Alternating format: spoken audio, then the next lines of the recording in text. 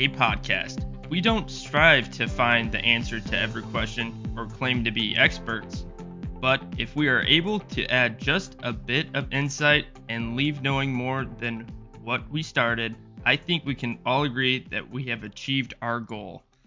Now, for today's topics, Alan, I believe you had the first one. Do you want to get us started here? All right, yes. So my question is whether or not we have seen a resurgence in the liquor/alcohol industry and what has been driving that. Back to you, Blake. Well, I think there's definitely been a resurgence. As some of you know, I'm definitely very much in the bourbon now. Shameless plug, I have a podcast now called Unbottling Bourbon, but at least as far as the bourbon industry is concerned, since 2000, the bourbon industry has increased by 360%, at least their bourbon production, just since, 2 decades ago. Geez, I'm drawing a blank here. I do know the craft bourbon industry, they have also seen a big resurgence, especially just within the last 2 decades, similar to bourbon. In 2004, craft beer made up about 5% of all beer sold, and roughly 5% of the revenue was from craft beer. In 2018, that more than doubled, so their market share is roughly 12% of the market, but their revenue quadrupled to roughly 20%. So definitely a big resurgence in the craft beer market as well. And at least from my side, doing some research into this, it seems like a lot of that is due to the millennial aspect. Millennials seem to be more story driven. It's really easy to create a nice story behind craft beer and bourbon. It's really hard to create a good story about my, Bud Light or vodka or gin. Like, I took this potato and distilled it. Here's some vodka. You can tell a really good story about craft beer, a great story about craft beer. You can tell a great story about bourbon, about how my great great great grandfather came up with this recipe. It's been in our family for generations. You can tell great stories, but it's hard to tell stories with light spirits and just regular big beer companies. Does anybody else have any other takes on that? I think a big part of it is just the variety that craft beer allows in branding, in marketing, and in taste. So with a light beer, I know everybody has their favorite light beer, but once you've had one light beer, you've had them all. They're all pretty much the same. And also, I feel like all these light beers are owned by these massive companies that are scared to branch out in fear of alienating their existing customer base. Whereas craft beers are more done by smaller companies, allowing them to try new things, explore new tastes, um, like the explosion in the number of IPAs that are available and sold. Um, and then you have double IPAs, various fruity IPAs. There are a million different things you can do that craft beer allows you to try that makes beer more appealing to people because you can now find the beer you like rather than being shoehorned into just another light beer. So I think just the variety and difference in branding plays a big part in why craft beer has exploded.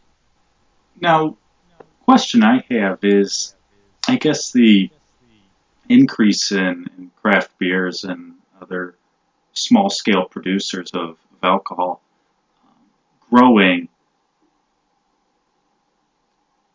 that from the research I did, it didn't look totally clear that there's necessarily more alcohol consumption today, per capita in the U.S., really anywhere in the world than, it seems like there's been other times, plenty of other times in history where it's been, quite a bit more than it is today. So, what do you guys think? Does it, I guess if we're saying it doesn't actually increase the consumption, maybe to me it sounds like we're saying it kind of adds more depth or, vibrancy to the industry. But I guess what does that really I don't know. I guess can we say the industry is kind of has this new life or whatever if it really isn't actually growing on a total scale? At least personally, I think just the taste of the American populace has changed. So in between the 1960s and up into about the 1990s, that generation was really big into light. Everything light, a healthier lifestyle. They didn't want to drink what their parents drank. They really didn't trust, older adults. They were into, again, your vodkas, gins, light beer, everything light. And then around the 1990s, you see this resurgence of steakhouses. You see resurgence of cigars. Americans started to really love big, bold flavor. So with big, bold flavor, you get into more the IPAs. They got a lot of flavor. You get into bourbon. There's plenty of big, bold flavor in bourbon. I don't know. I would agree with you, Jacob, that it was kind of hard to find some data that suggested the liquor and alcohol industry as a whole is producing way more, but it was obvious to see that the trends of what Americans were drinking has changed drastically in the past 2 or 3 decades. I wonder in part if this is due to the accessibility of the needed equipment to do, home brewing and things like that. I mean, I think getting like a clean set of home brewing equipment and the necessary ingredients to do it, as well as the proper education. I mean, I feel like they're all very accessible nowadays. It's almost very easy to get your hands on those materials and then personalize whatever you make to your own tastes.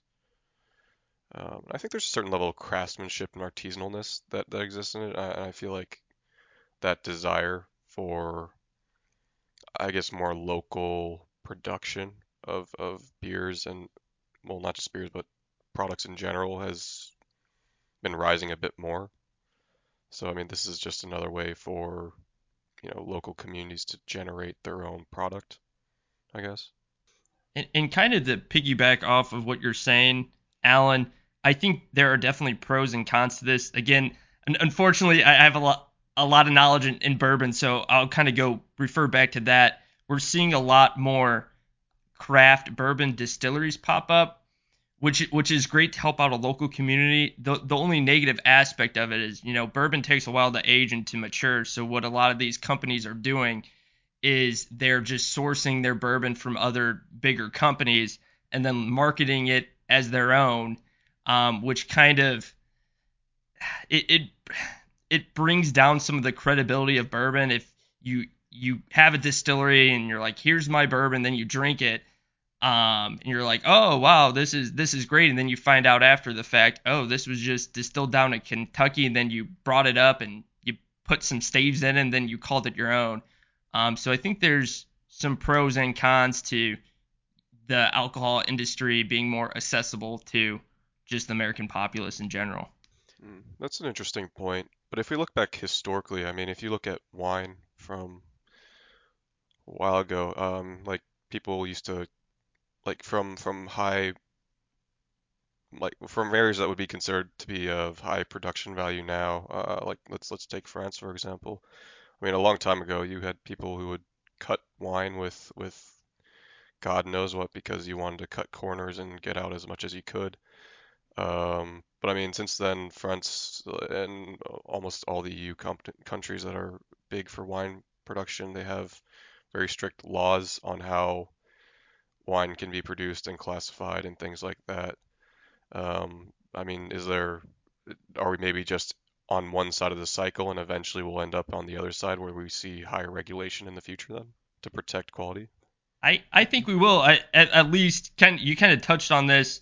I know for bourbon, I think the regulation came in the late 1800s where they made what was called the Bottle and Bond Act, which set a strict set of regulations that said this is what a bonded bourbon should be. It has to be 100 proof, has to be the product of one distillation season, has to be made by one distiller, has to be new charred oak American barrels, has to be aged for 4 years, has to be at least 100 proof.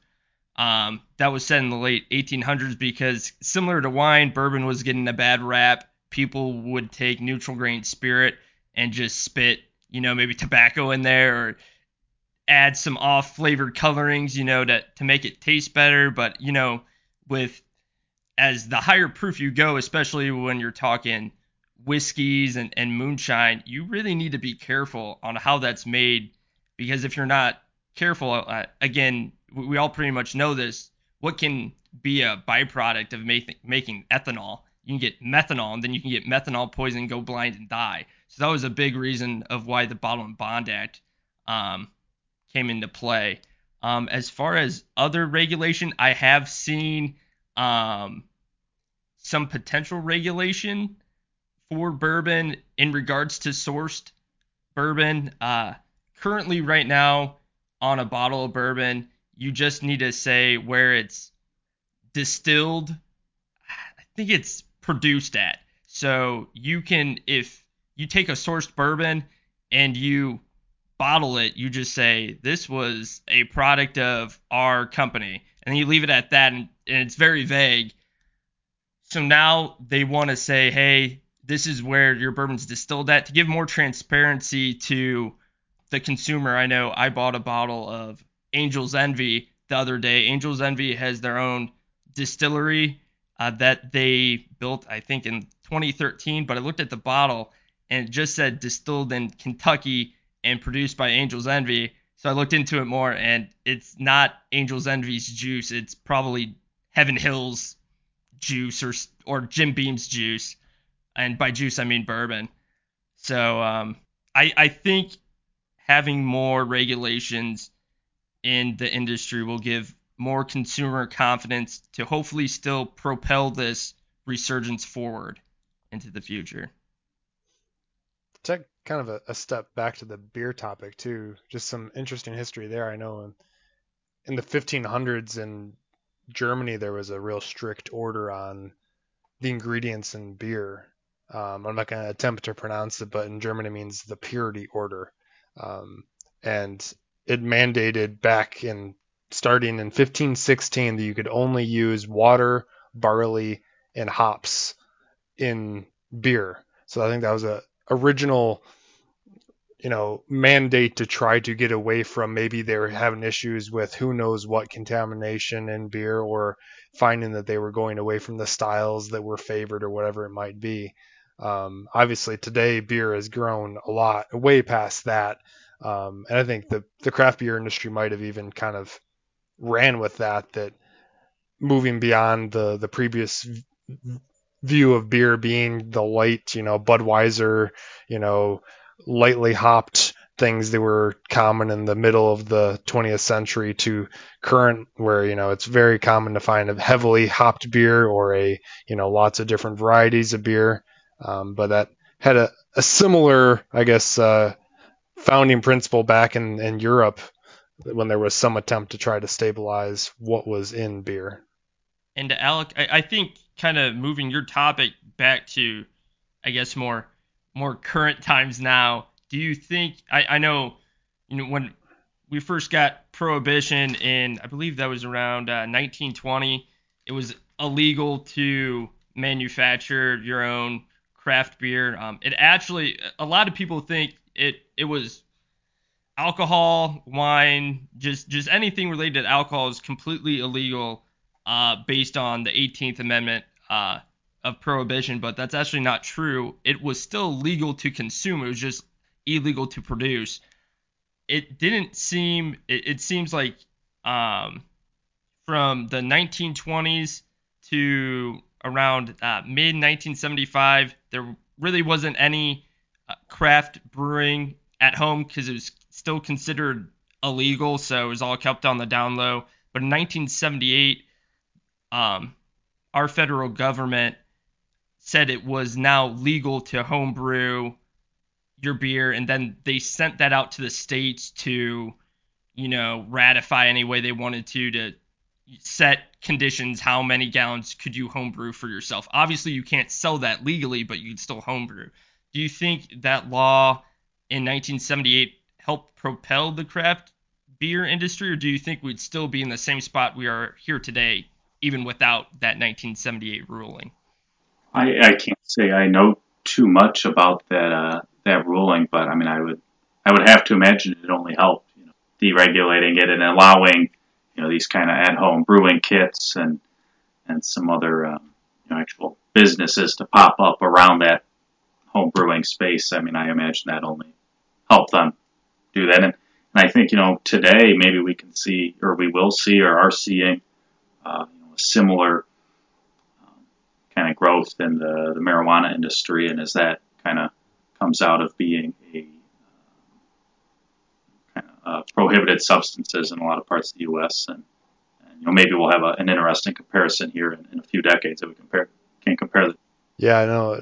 With current numbers, there's around 1 million people in the U.S. that currently actively homebrew beer. So it is a giant interest base. And I think so on that kind of timeline wise. So it's legalized in 1978, and I don't have any hard proof, but I definitely would imagine that would encourage people to then be seeking out new types of beer because you don't want to just make your Budweiser style beer at home. And then once you're used to making that and you hear friends are making that, you might be more apt to try different styles when you're out at the brew pub too.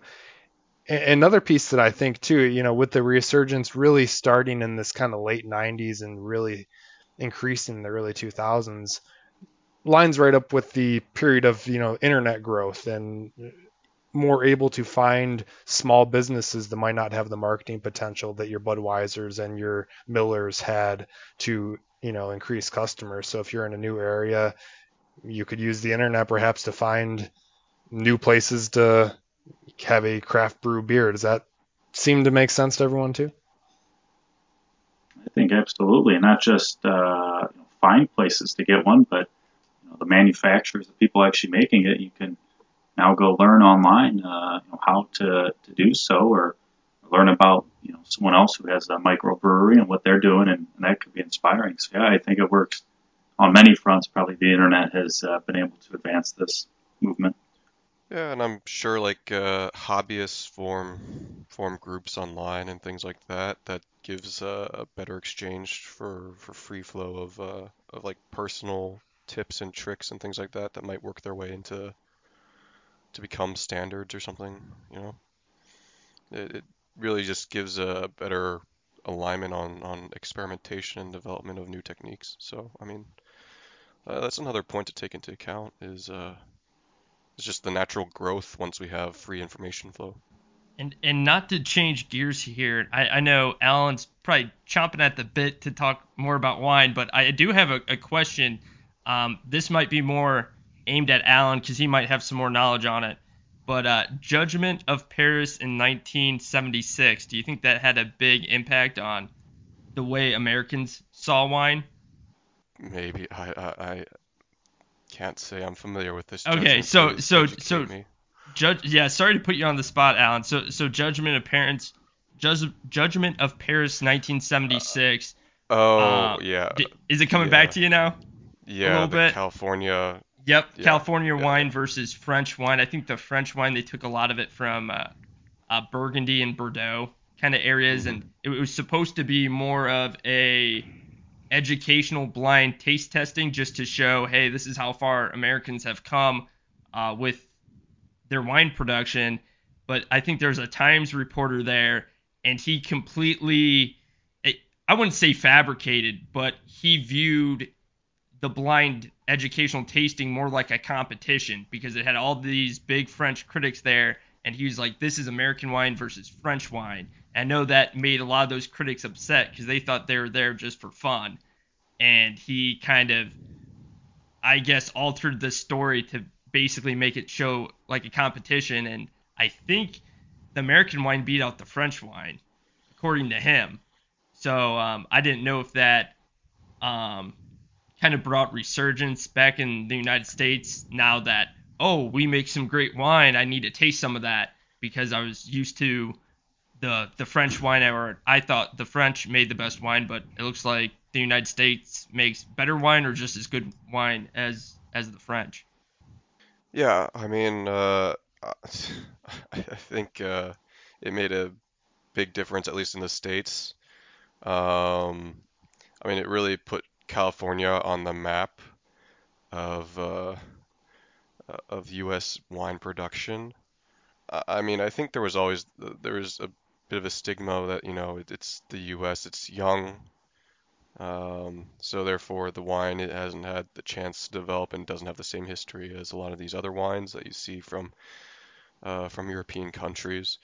So I mean, yeah, blown out of proportion by an American. I think that I haven't done enough research, but I mean, yeah, that could be the case. But I mean, at least as far as the American wine industry, it just really established that there was quality wines being made here. And I think it definitely piqued a lot of Americans' interest and got them to look closer to home for wine supply and quality. And I mean, when you think about the current California landscape for wine, I mean, it's considered to be, like the peak production areas for wine in the U.S. Coming from California. So, I mean, I think that history has stuck, and it really helped the U.S. put their foot in the door as far as wine production. But I mean, even now you see all these other countries start producing wine, like even India and China. Like, I mean, you wouldn't know it, but they produce quite a bit of wine themselves. I mean, you're not going to see that in a supermarket, but I mean, all you need is some event like that that really just establishes yourself as as a world-class production, and you suddenly see this huge blossoming in your local industry. So And do you think that, I guess, the wine sommeliers nowadays have helped, I guess, guide and educate the public enough to, I guess, bring more people to wine? I forget exactly when um, the Association of Wine Sommeliers came into existence, but I thought that was in recent history. But do you think that has helped the wine industry move forward and gain, I guess, more customers? I don't know about customer base, but I mean, I think it has helped establish the U.S. as a big player in the wine industry. I mean, obviously having an organization that is so prestigious that has uh, where Americans are so involved, that makes quite a difference.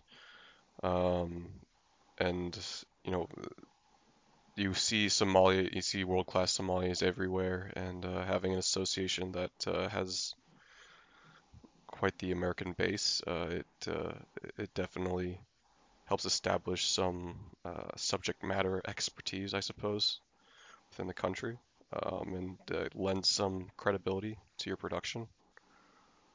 I don't know about the impact on actual consumers, because I mean, obviously, I don't think the average consumer is too tied into what some sommelier is doing on a regular basis. But no, I think it just lends to the credibility.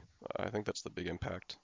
But I guess that feeds back to the original points about maintaining credibility, that we discussed a bit earlier, um, and where that might eventually lead to. And I know one of your side points too, relating to climate change. Do you think that's affected the wine industry negatively, or what are your thoughts on that? I know you kind of brought that up Yeah, earlier. wine change is a bit of a mixed bag. I mean, it opens up new areas for potential growth of grapes, but at the same time, it starts to really strangle the areas that are already producing grapes, or at least force you to consider new varieties of grapes to grow, that meet or that better match the current environment, and climate conditions. Um, yeah, it's going to be quite a big challenge for the wine industry, especially considering the history there and the kind of time established practices. But therein also lies a potential area for growth. But I guess it feeds to a greater underlying issue, which is that climate change is affecting the, how these grapes are farmed and raised and things like that. Yeah, I think an interesting one is California, though, like the increased wildfires that has a massive impact on grapes, just because you get residual soot and things affecting your crops, um, even outside of the normal temperature variations. So, but anyway, sorry, there was another point that was about to be brought up. yeah. I was just gonna say I don't know as much on grapes specifically, but with the changing climate, I think one challenge that the wine industry could see is, as Alan mentioned, some places that are good for growing now, perhaps won't be good for growing grapes in the future, and some places that aren't necessarily known or good for growing grapes now may be good in the future. Uh, but I think it's tough to see it as being a net positive for the wine industry, just because it's a lot of disruption. I think is what may happen here, um, where you have again regions that are not traditionally growing grapes now are to grow grapes, but perhaps the processing facilities needed to make wine are not located near these areas, or they need to be constructed and totally new. So just a lot of change that has to occur that I just think is probably not. It's probably a little too much change in a short period of time, and like so many issues related to changing climate, I think that would most likely be more of a challenge for the wine industry than any kind of benefits that we get through finding new growing areas and new markets. Yeah, yeah, no, yeah, absolutely. Not to not just to make sure I wasn't being unclear. Like this is a big issue for wine. And interestingly enough, I mean, could see this being an issue in areas where they produce really high quality wines more than anything, where there are very strict laws about what types of grapes you can grow. Because if you have to change your variety of grape, and it goes against, the kind of controlled laws on what types you can grow, um, I mean, you could be killing yourself with the strictness of your requirements. But I don't know. Is this now I know this is an issue in the wine production industry, but have we seen anything similar in beer or in grain liquors? I guess as far as your grain liquors or bourbon is concerned, there, at least as of right now, I haven't seen a problem with it. And the only reason I can say that, and I haven't done a whole bunch of research about it, is bourbon, they use corn, and they just use field corn. Maybe some of you might know, but I grew up in a very rural area of Ohio, so there's many different types of corn. You got specific sweet corn. That's not just regular corn you see out in a field. That's a certain variety of corn that a farmer will grow. So you got sweet corn, you got popcorn. There's a whole bunch of different types of corn, but bourbon uses just regular field corn. So the reason I I'm suggesting that climate change hasn't impacted the bourbon industry is because I haven't seen a field corn impact. I guess I haven't seen a negative field corn impact just by climate change. I think I would have saw that on the news or maybe heard some rumblings, whenever I go back home. But I haven't. I don't think climate change as of yet has really affected the field corn market in general. But I'm not sure about craft beer, if that has affected the hops industry yet. And I don't know, Alec, if you were able to have some insight on that, or I'm not really sure in regards to hops if climate change has affected that yet. Yeah, I know hops are actively being grown in more places than they used to be. I don't know if that's effective just more areas attempting to grow them, or if it's climate change is allowing them to be grown. But they are, I think, similar to grapes. They are a crop that really thrives at a very specific latitude. So I can definitely see that they could be similarly affected, though. Yeah, haven't they recently started to grow hops in Michigan? And that's in the past like few years. They haven't grown hops before in the Michigan area, but it seems to Yeah, I think be. formerly, yeah, hops were in the U.S. at least were exclusively in the Pacific Northwest type part of the country, I think, and then northern Michigan is now growing them, which is a new area for sure. I guess does anybody else have any additional insight they want to bring up on this topic before we move on to Noah's topic of discussion? Okay, well, thank you guys for that discussion on the resurgence of the wine, craft beer, and liquor industry. Now we will move on to Noah's topic. So, Noah, what would you like to discuss today? All right. So my question is, in today's era of increased partisanship and polarization, what can be done to bring opposite parties closer together and, as a whole, just make the government more functional and better working? So I'll kick off with this one. The way I see it, the main problem is that the people who vote most reliably do not want the government to be less partisan and less polarized. They just want other people to agree with them more rather than being willing to cede to more of a middle ground.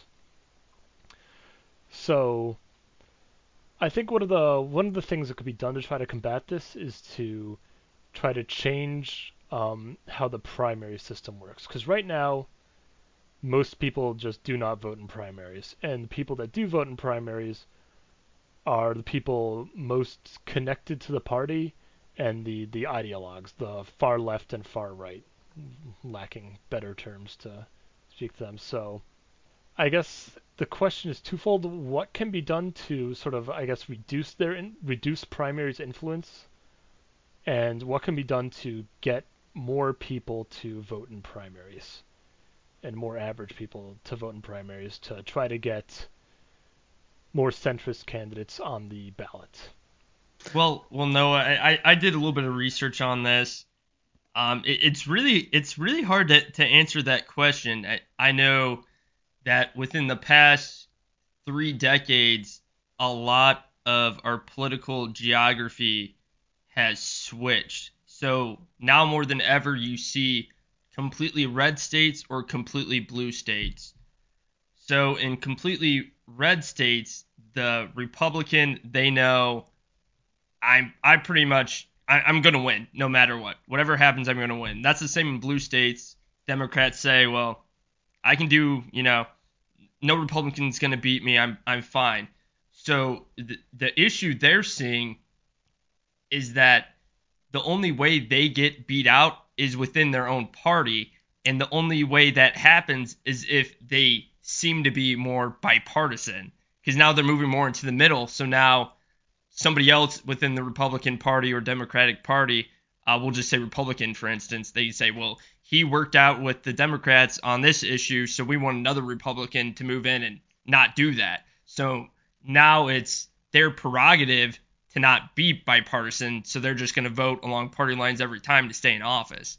So I don't know how we necessarily get away from that, and I hate to, I guess, continue to add questions instead of solutions to Noah's question here, but at least doing some of my research, a lot of the solutions they came up with were very superficial or very vague, and in my opinion, I don't think really would help. Yeah, I'm not really sure.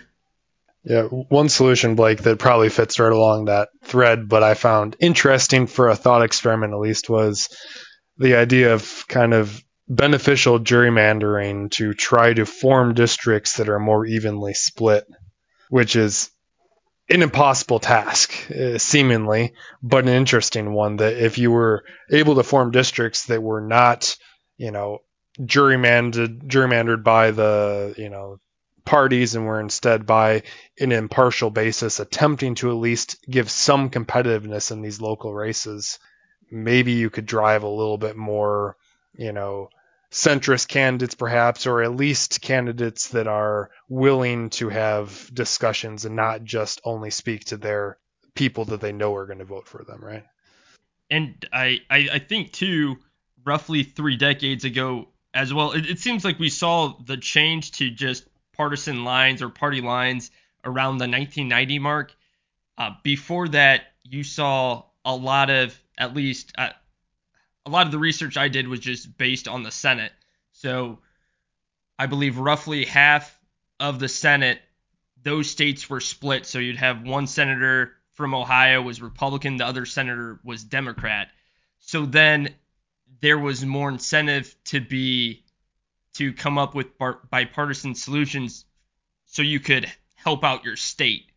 That was one of the main reasons that they would, compromise on things.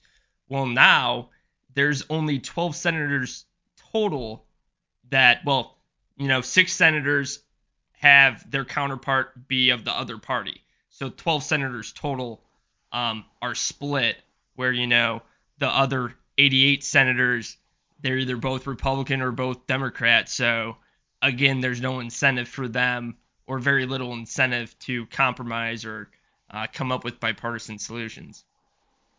So, Blake, just to kind of put that in another light, basically we're saying that out of the 50 United States states, 44 of them are only represented by one party. We only have 6 where there is, a bipartisan team in the Senate. Correct. That's crazy. I don't know. Do we happen to see any demographic correlations between the two? There's definitely geographic correlations. So okay, sorry, yeah. The Northeast, very Democratic.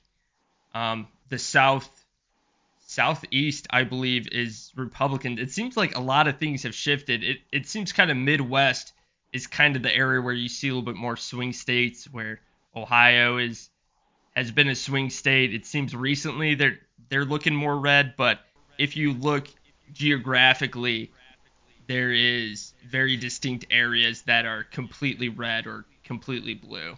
The big trend recently, over the past decade or so, has been rural areas becoming more and more Republican and urban areas becoming more and more Democratic. Makes sense. Which is why a state like Ohio, where Democrats used to do fairly well in rural Ohio, has become less swingy and more red as those rural areas become more solidly Republican, and the blue cities in Ohio just are not enough to have the Democrats win a statewide election.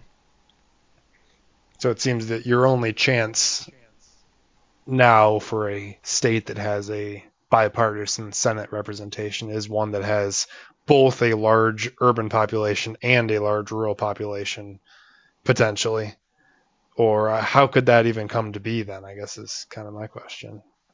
Right. I think that's certainly one way. Or you have these weird senators like Sherrod Brown from Ohio, who is actually quite liberal, but he kind of has that like working class appeal, I guess, so he gets elected. Or someone like Susan Collins in Maine, who's a Republican in a fairly blue state, but again, she's very moderate, so she wins pretty easily in her elections. And you have some of these oddball, just really skilled politicians who can get elected through that manner. But yeah, I mean, I guess that's in general, and also the Senate. Each senator from a state, they're not just one senator is going to be elected in an election cycle. In general, Georgia, there's some recent examples that were not that way, but those were oddball scenarios, and really what it should be, you only have one senator being elected at a time, and with that, I mean, just national politics shift. So, in for example, taking Georgia again in 2020, there was 2 Democratic senators elected there in the 2022 upcoming election. I'm sure the Vegas line will be that the incumbent, Raphael Warnock, is going to be a heavy underdog and will probably lose, and then that'll become a bipartisan Senate state. And to be honest, Jacob, I'm surprised you didn't bring up Senator Joe Manchin, who's been the big holdout, for the Build Back Better plan from West Virginia. He's definitely another example of someone who Yeah, I mean, I think he's seems to be obviously a skilled politician in one of the most Republican states. He still gets elected as a Democrat. It's pretty impressive. Mm. He is extremely in touch with what is popular and what is not in West Virginia. Mm. And that's how he manages to still win elections there, just by paying close attention to opinion polling and rejecting the Democratic Party on questions and topics that he don't think will fly in West Virginia. But he's one of a very few that is actually willing to go against the party line nowadays. Yeah, I thought it was extremely impressive. I thought he was going to get talked into compromising some of, I don't know if I want to say West Virginia's values, but he seemed to be very, like you said, Noah, sure of what his state wanted, why he was elected, and to show those values in the Senate.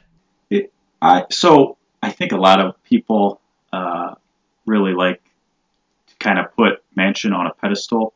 So I'm just going to have to be that guy, be the devil's advocate. I'm actually not as impressed with his politics for the reason that I think a lot of people look at him as standing up. I don't view it as that at all. He has all the leverage in the world because basically here's the situation with him is he, like we said, he's in a very red state where the party he is a part of will lose if he does not run. Period. They're not getting another, unless they get, I don't know, a clone of him, they're going to lose, and they're going to lose bad in this state. And in this 50-50 Senate we have here, basically, he can say, look, I'm the tiebreaker vote. You do what I say, and if you don't, that's fine. I just will vote no.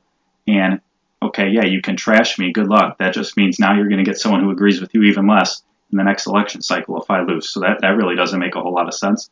So you're going to do what I say, or I'm just not going to give you my vote. And so I'm not saying he's a bad politician. I'm just saying he has a lot more leverage right now and that's why he can go on all the talk shows and do all the PR stuff that he does, because he has a ton of leverage. There's really no threat to him, because if the Democrats trash him, great. Now he's going to lose, and they'll have someone who agrees with them less. And he can do his kind of, I'm just going to vote how I want, and I'm going to, because I know that's what the people of West Virginia will require of me to get reelected, is that I'm going to have to, buck the Democratic trend pretty often because these people are not Democrats. So I think we've been focusing a lot on the local, how did these non-bipartisan representation happen? I think another question is that might be there to stay. How does this, how does the government still function with this type of non-bipartisanship, in our electorate? And I'll kick this off with just some interesting findings I had from a committee in Congress that no one's probably heard of before. It's called the Select Committee on the Modernization of Congress. So I thought this was interesting that Congress themselves have definitely identified this as a problem. And this committee, one of their goals is to attempt to address this, lack of bipartisan support. The unfortunate side is a lot of the recommendations are not going to do anything to fix these problems, unfortunately. They're focused on silly things like attempting to add conference room space for congressmen of different parties to have space to talk to each other. Just things that we would all assume as voting members of the population are just things that a functioning government should be doing. Is there any things that we can think would be better than that to actually help our, current, spread of politicians actually cooperate and make things happen? Well, again, Alec, I think it. Oh, sorry, Alan. I'll let you take it.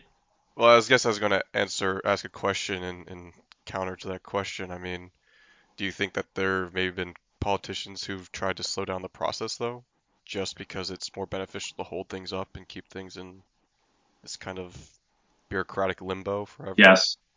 Yeah. So, absolutely. I mean, I see this as an additional layer of bureaucracy, almost. I mean, I think the direction is good, but it's another point that's going to be developed or debated to death, I suppose. If there's no incentive for a senator to be bipartisan, then there's no point in them doing it. And I think right now there really isn't. unfortunately. Again, in, big red Republican states that they know a Democrat's not going to win, why compromise on any issues when you know that could get you, unelected the next election cycle? The same with Democrats too. And unfortunately, I feel like a lot of it comes back to the voters, and how we vote. But it's really difficult to, change everybody's mindset to, hey, we should try to compromise, especially with a lot of these very divisive issues right now. For example, abortion, it's like pro-life or pro-choice. It's kind of hard for those moral, I guess, issues to have kind of a gray area. It's very difficult for some of the hot button items to kind of have a good compromise area, and those are the issues that we're focusing on right now. So until we kind of get away from those issues, it seems to be really hard to compromise. I don't know if anybody sees it the same way I do. Yeah, you said earlier that a bunch of things some things have been tried to try to bring people closer together and parties closer together, and none of them have really shown much of an effect at all. So I've got scribbled down over here a couple off the wall ideas that I don't know, that haven't been tried yet. One was, surprisingly enough for somebody in my politics, actually proposed by Donald Trump, of making social media companies legally responsible for what is posted on their websites. Now, Donald Trump didn't realize this, but this would have the effect of just killing all the big social media sites, Facebook, Twitter, anything else you want to name, because they have no way to track or moderate what is actually posted to their platforms. So, and these social media sites have been largely responsible for both true information and disinformation that drives people further apart and drives people into more partisan conspiratorial thinking. So that could be one thing to try to bring people closer together. Another I had, where I'm not really sure what the effects of this would be, but mandatory voting. One of the problems is primary voting. Most people don't show up, and the ones that do are the people most politically in tune and most politically opinionated. If we made voting mandatory, would that have the effect of having more centrist candidates as more centrist voters are brought into the fold?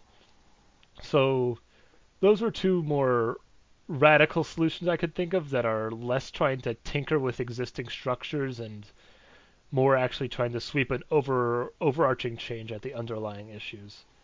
So I don't know what if you guys have any ideas like that or what you think of those ideas.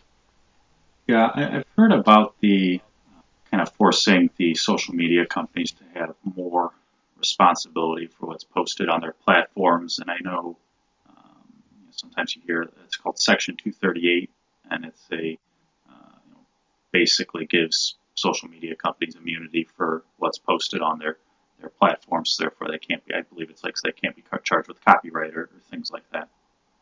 And yeah, I think I'm with you, Noah. I mean, it seems like a nice, oh, we'll just get rid of that, and then they're going to be responsible. But I think then you either are looking at something where, well, they won't let you post anything because all of it has too much potential as copywritten material, or it would have to be really, really narrowed down in what could be put on any social media site or really on the internet in general, because that company would have to be positive that this is not going to get them in legal trouble.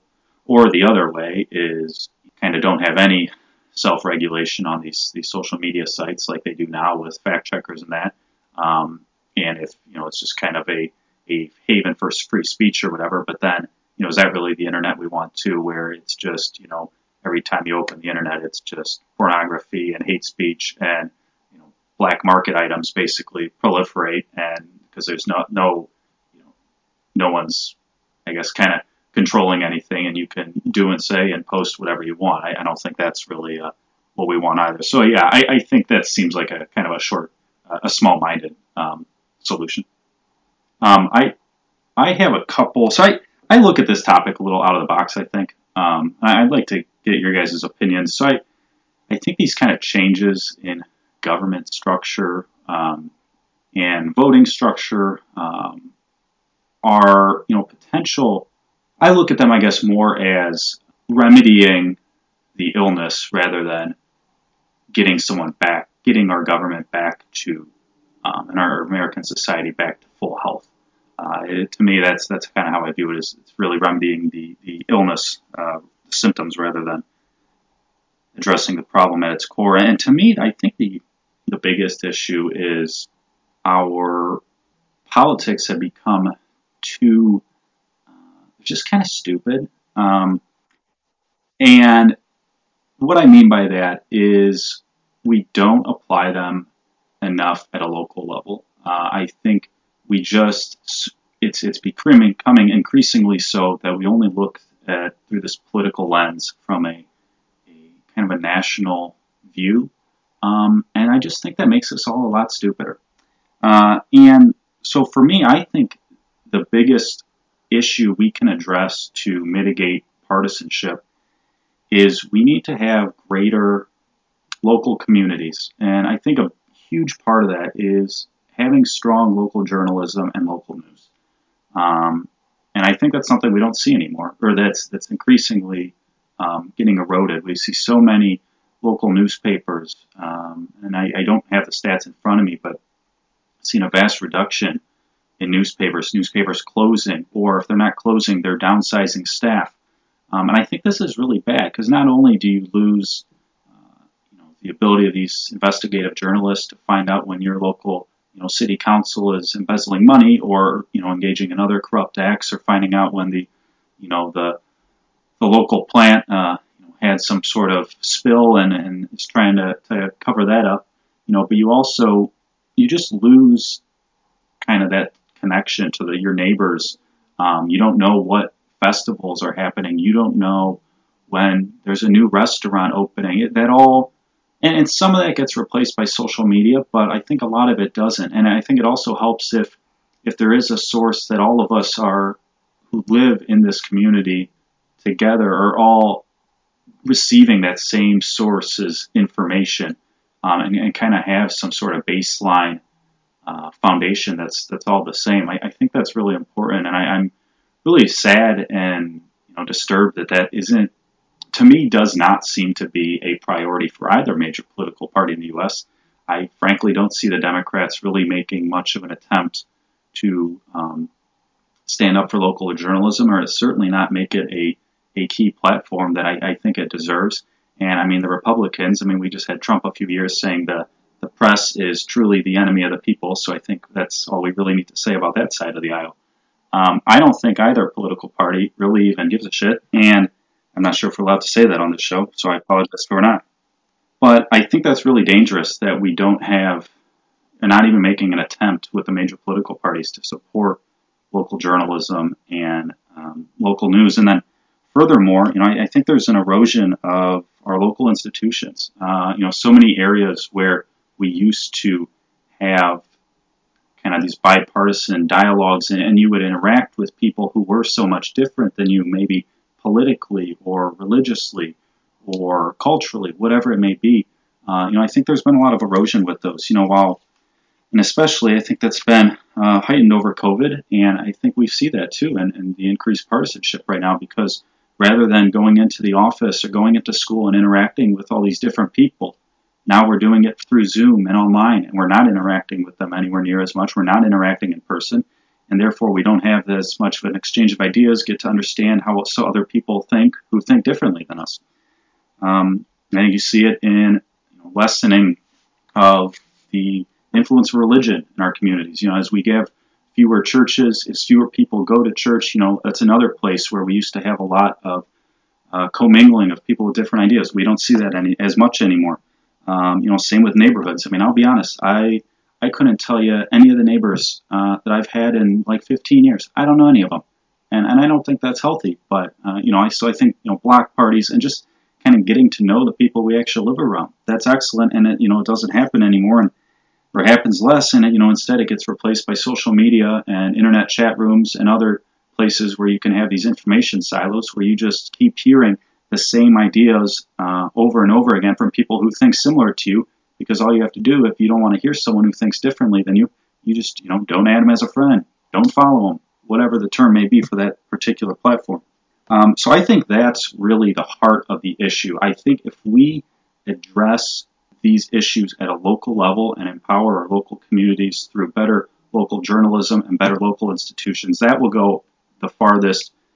I think that is the only solution for reducing partisanship, and I think more importantly, just getting people to critical think, because right now we have issues with social media and the entertainment stations, aka the cable news stations, who just want to make us stupid. And I think that's a real problem, and I'm disappointed that so many of our politicians are happy to play into that by going on, these cable news networks and spewing nonsense to just make the public stupider and less engaged in their communities and more engaged at arguing with their family members on Facebook. That's my rant. And Jacob, kind of to piggyback off of what you were just talking about, I guess related to the news, I think, at least from my perspective, and somebody can disagree with me if they want, it's really hard to find unbiased news sources. So I remember, when President Trump, said, journalism is after him. There is definitely a shred of truth to that, to some regard, just for the fact there's really not very many Republican news outlets. You basically got Fox, and every other large media outlet out there is Democratic. So all those other news media outlets are going to have a Democratic spin on it and make him look worse, in my opinion. And then now you kind of see the flip of that, and obviously Fox is like, Biden's terrible, but then the rest of the news outlets aren't as overly critical of the Biden administration, which makes sense since they lean Democratic. And at least personally, I thought NPR was going to be my most unbiased source of news, but they're pretty liberal in my opinion. So what I normally do is I just bounce around between CNN and Fox to try to find some sort of middle ground. And I'd be kind of curious to see, what everybody's take on that is, or what news sources that you use to try to get, I guess, actual news and not just unbiased opinions. Because even I know in some local news, depending on where you are, there is still some spin on, when up in my rural community, it's more conservative, but down where I live now, a lot of the topics are, liberal, since I live in a city. So I'd be kind of curious to see what your guys' take on that, to try to get as much unbiased news as possible, and then you get the facts, and then you can form your own opinions instead of having somebody form the opinions for you and kind of forcing them on you. I agree with you. The only real way to do it is to try to get news from a spectrum of places and try to filter out, read them against each other and filter out what's true and what's not. But that's very time consuming and takes a lot of effort. And most people don't have the time or the will or the willingness to do something like that. And yeah, it's a real problem. In the second half of the 1800s, some French guy, his name's totally escapes me right now, came to study America to see why democracy worked on a national level in America, which at the time was pretty unique. The only other place that really did it was France, which was collapsing every couple decades. And the things he discovered were, to build on the point you made earlier, one, there was no national news source. Americans got their news locally.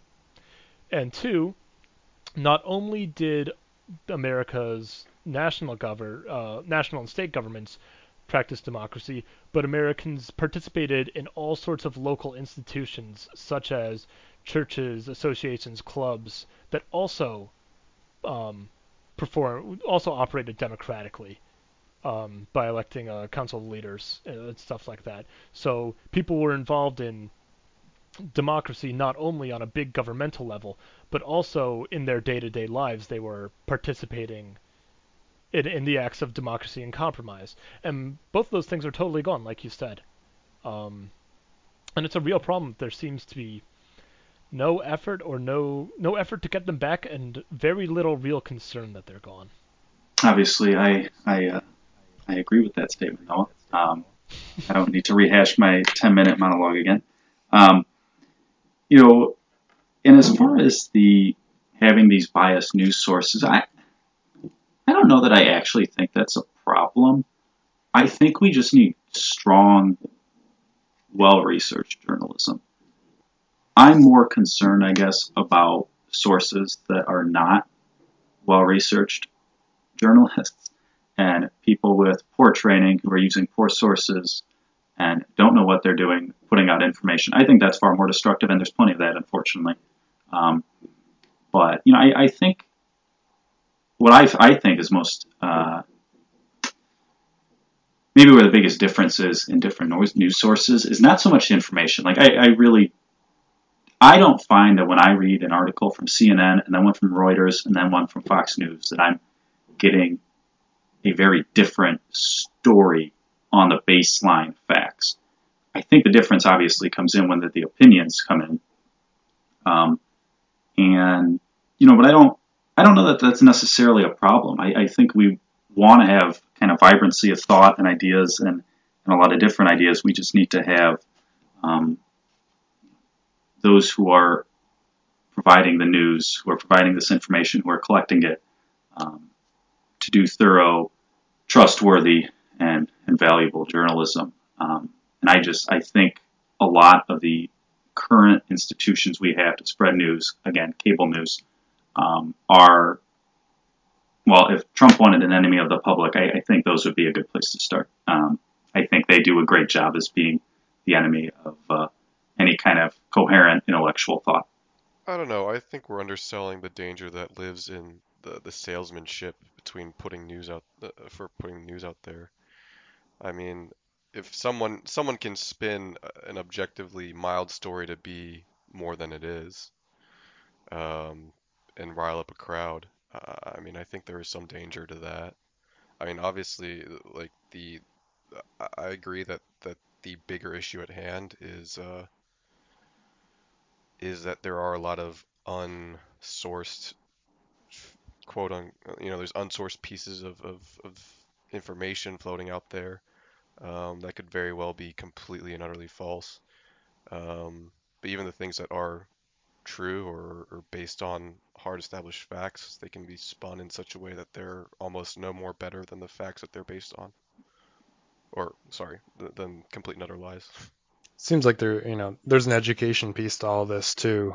Go back to the statement a little while ago of people don't have the time or want to think too hard before they consume. And I don't know, I'm of the opinion that you shouldn't have to.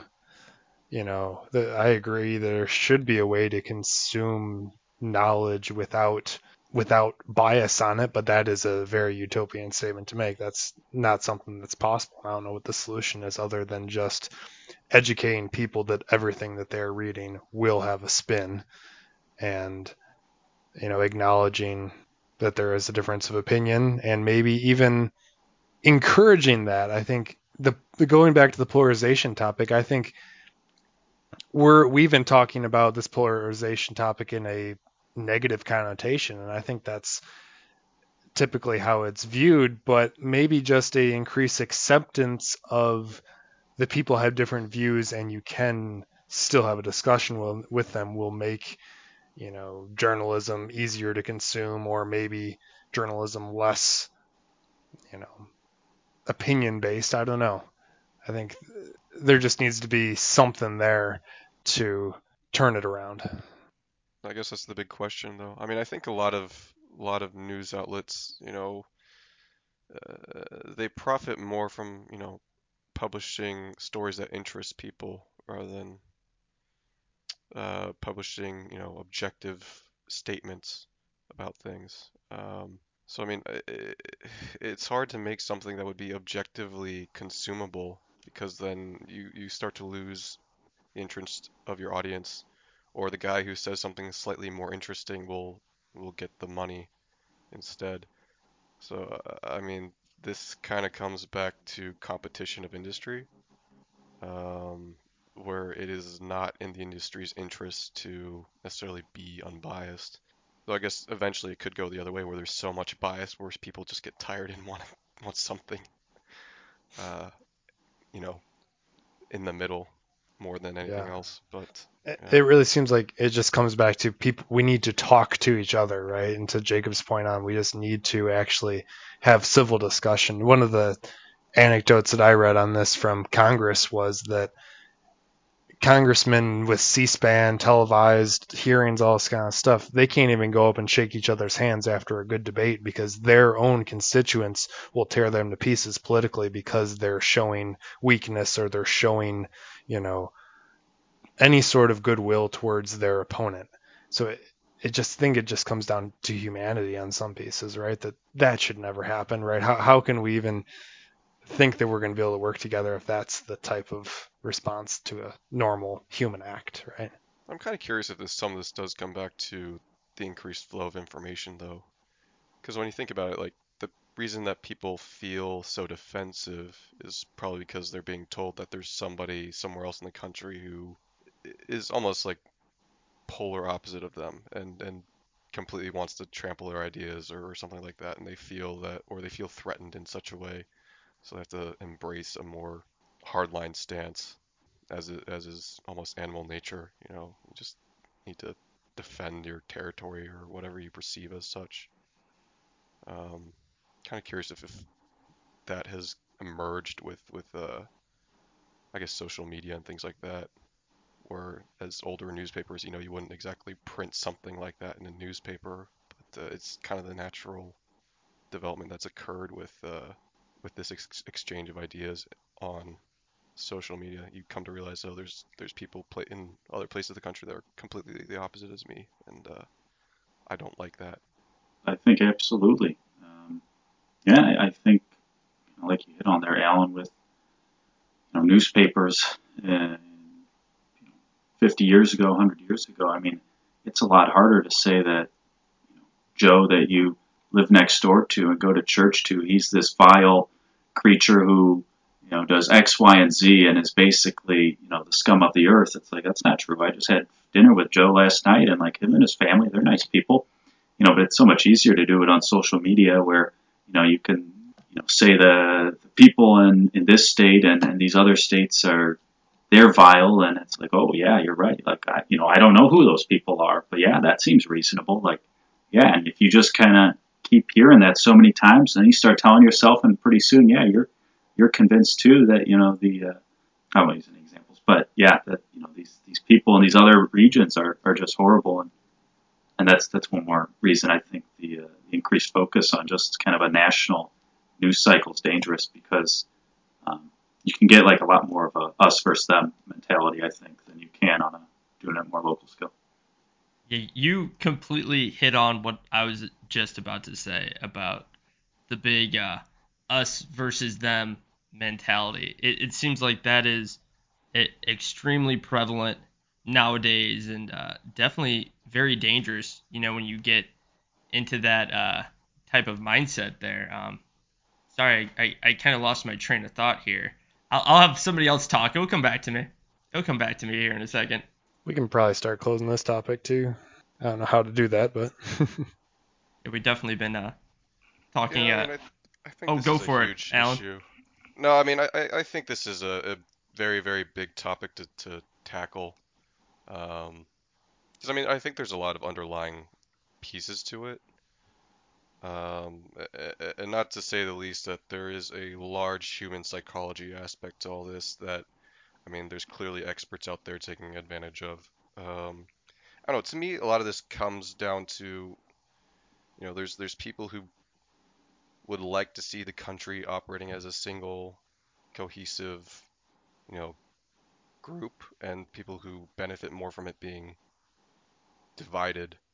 And I think the issue becomes more of an not a red versus blue, but more of a people who would rather see us work together to do something versus people who would rather see us be divided to do something.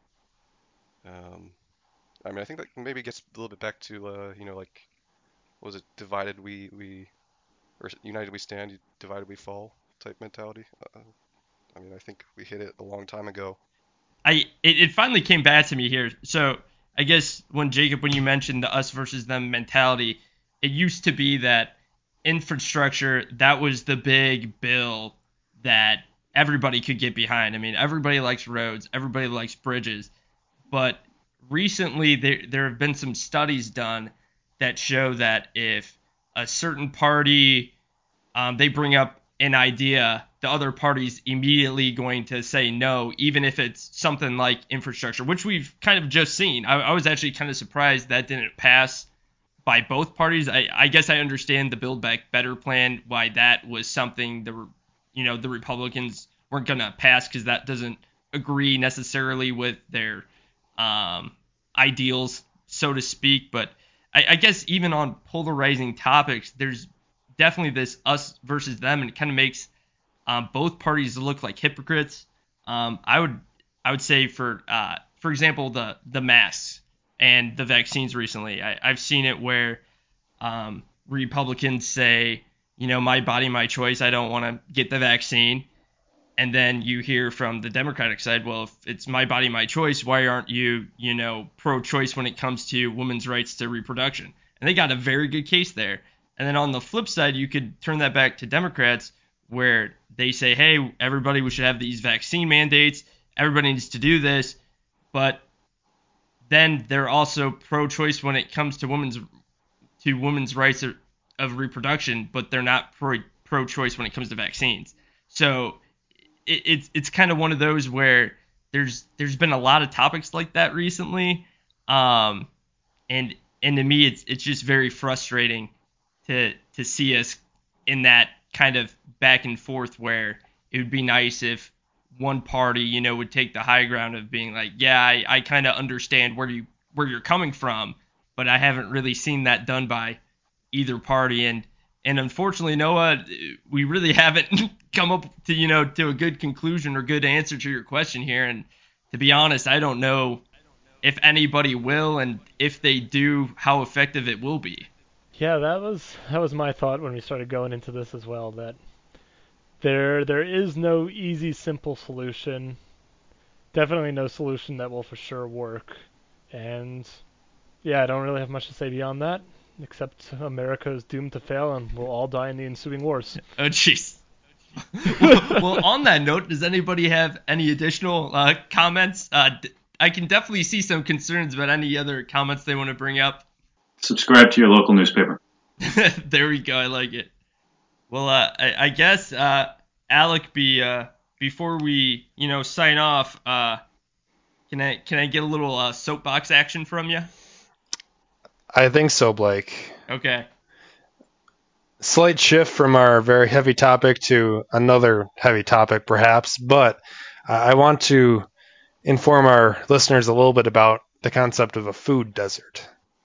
And I think some of our podcast members are very passionate about this. A little bit of background on what a food desert is a area of the country where if you're in an urban population, you're at least 1 mile away from a food source. Lots of the time, something that has fresh or high nutrition value food. Or if you're in a rural area, it's somewhere that you're with greater than 10 miles travel distance away from a location like that. And by those numbers, there's around 20 million people in the United States that are in these type of locations.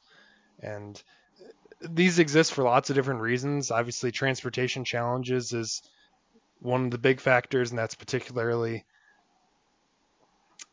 a problem for low-income families in these areas. Another is convenience food. So lots of these areas have only convenience food style stores, and we'll get back to that in just a minute.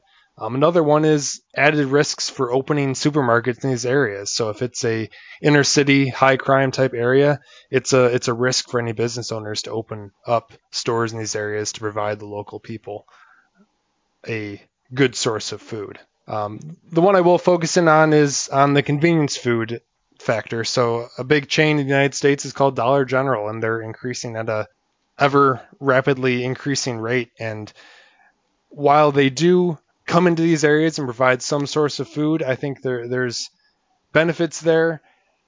It's also can be negative for the local populations and local businesses too, because any local businesses that were previously providing food to these areas are not able to compete with this multinational chain coming in and providing much lower priced options, or perhaps a little bit of discriminatory pricing, or pricing things not as they should be.